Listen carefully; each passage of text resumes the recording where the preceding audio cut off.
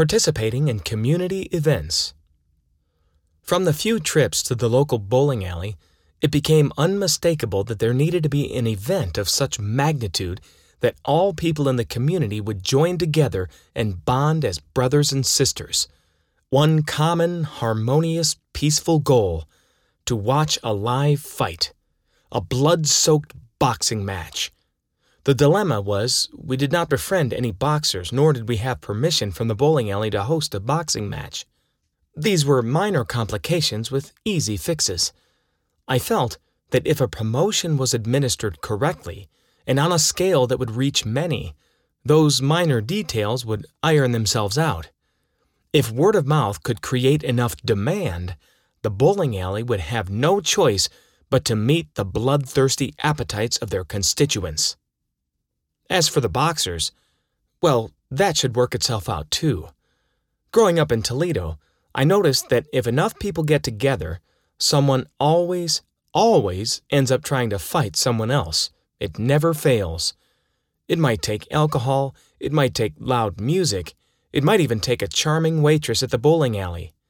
Now, we actually did not want people fighting out in the crowd. That was a terrible idea and truly never had intentions to do so. But we still had to address who would put on some gloves and spar. We came up with the next best scenario: fake boxers. What is a fake boxer? We had no idea. We would figure that out with the same powerful alliance that molded for handling Brian's omission of letter responding. Brad took some pictures of me in a boxing stance for a flyer that we're going to hang around town. I took pictures of him yesterday, so we're going to announce a bout between his character and mine. Ha! His idea. Calms, 2/27/2000. The fictitious fight card had been set. Spud Fligger versus Archie the Slapper Wonkle. There would be no need for weigh-ins. Next was the key and perhaps most essential task: the promotion. Every fight requires a promotion, including the fake ones. I then picked up the photos and we went to a copy place to print out the boxing/karate flyers that Brad had made on his word processor. I have never seen anything so dang funny. I could look and laugh at these flyers for the rest of my life and be satisfied with it. We went to Kalispell to hang up a few, then hung 10 more in Whitefish. Brad and I laughed at our flyers for a long time, just basking in our own comedy. Calms, 3/1/2000. At the turn of the century, hanging up flyers fostered the most effective way to give an advertising campaign some muscle on a tight budget. Flyers were especially influential in the absence of social media or immediate access to the internet. By going around in the target community with dozens, perhaps hundreds of copies of information relevant to whatever may be promoted, the reach is immeasurably increased. They posted on telephone poles, bulletin boards, shop windows, and perhaps anything else with a dry surface area that might catch someone's attention. Past use of flyer dispersal had been an integral part of successfully promoting our band concerts, comedy shows, club activities, and even smear campaigns. Short of going on the local radio station or printing an ad in the local newspapers, the flyers were the best approach to get the word out to our audience. Despite the fact that a fake fight appeared a novel concept in a mostly unfamiliar community, this wide-reaching promotion established a foolproof engagement, an assured success. We had 10 days to let this animal feed on itself. 10 days to allow the mayor of Whitefish to address crowd control. The newspapers would backfill their own stories. Sponsors would surely be lining up at the door to settle once-in-a-lifetime chances to push their products and services to the community, creating their own awareness. The motel would be marked up 300% with no vacancy. Whitefish was about to host their own Super Bowl, and this time it would not be on the radio. The Prince of Flathead County. With the momentum riding on promoting a fake fight, Andy had also finished a painting for our dear friend Ross. Being that Andy preferred to hand-deliver the painting to him in Nashville, there resurrected a need to present the work prior to that undetermined later date, somehow with a photo. But He needed to be presentable for his photo. He needed some grooming. Fight promotions and completed paintings call for haircuts. I was no Paul Mitchell, but knew one design all too well. I perfected this style a year before in Nashville, compelled by Andy's desire to impress a girl through more of his trademark shock humor, and that attraction is well documented.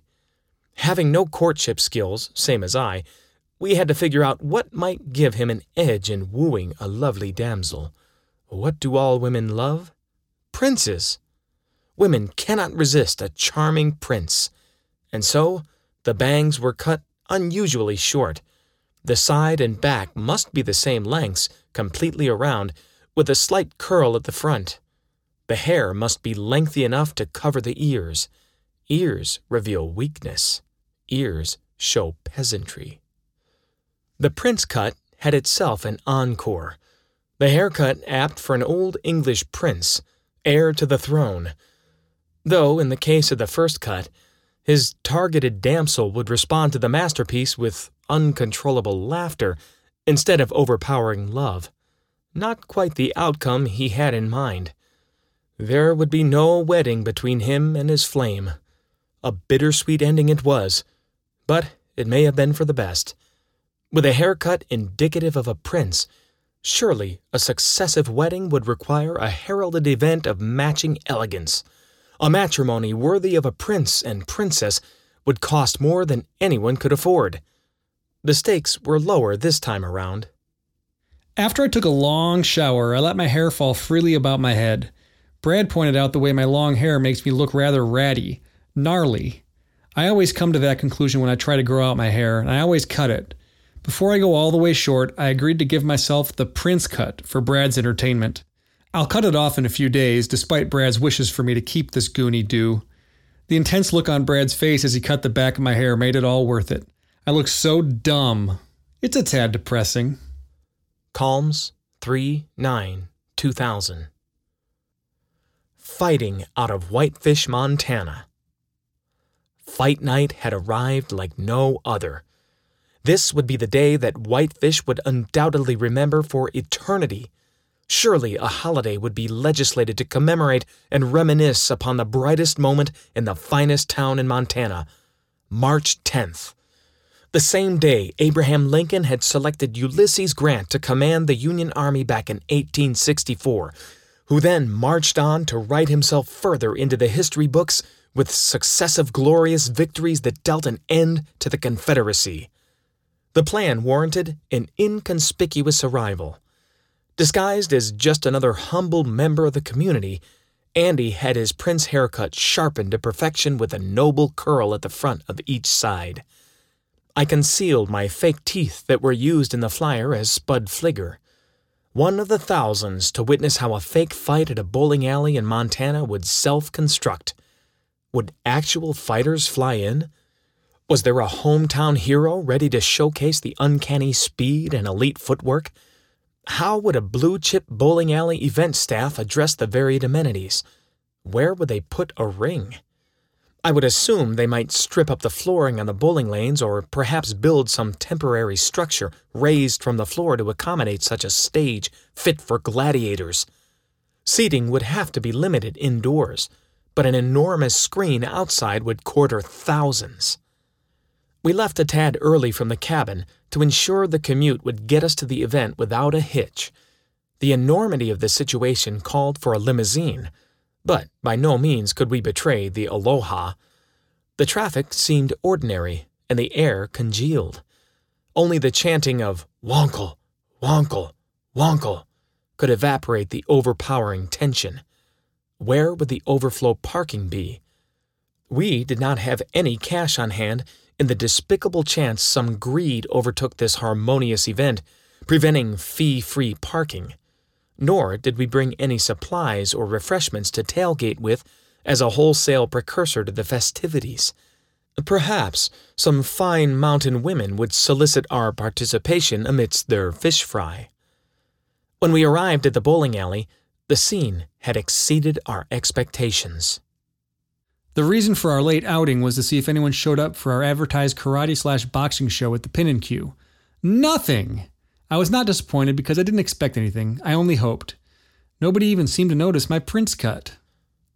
Calms, 3/10/2000. By the term exceeded, I mean something that does not mean be greater in number or size than, nor did it mean to be better than, surpass. The overall turnout was the only thing that fell flat on its face from repeated blunt trauma that evening. A promotion that seemed to counter-promote somehow. A seemingly slow night for a Friday at the bowling alley. I gazed upon the vacant parking lot, virtually the size of half a football field, in spiraling confusion. The beautiful community would not celebrate March 10th, for they might as well expunge the day from the calendar altogether and just utilize February 29th annually. What went wrong? Was it because we had underestimated the viewership participation of the 16th Soap Opera Digest Awards, our only global competition for that night? Was a boxing match too violent for such a peaceful mountain town? Did agents from the Nashville Library run a counter-promotion campaign to stifle interest? An estimated 357,817 babies would go on to be born on March 10th, 2000 throughout the world. Yet, it is doubtful that any newborns were named after the fake fighters Archie or Spud. Chuck Norris would turn 60 on this day. We could have enlisted Chuck Norris to fight on his 60th birthday, but who would dare compete against him? The embarrassment became a lot to swallow. No prime opportunity to serve our delusions of grandeur a full-course meal.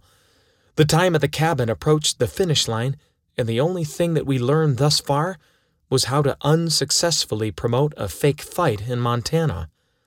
I hung my head in reluctant shame, knowing I couldn't be blamed one bit for the outcome, much like this memoir.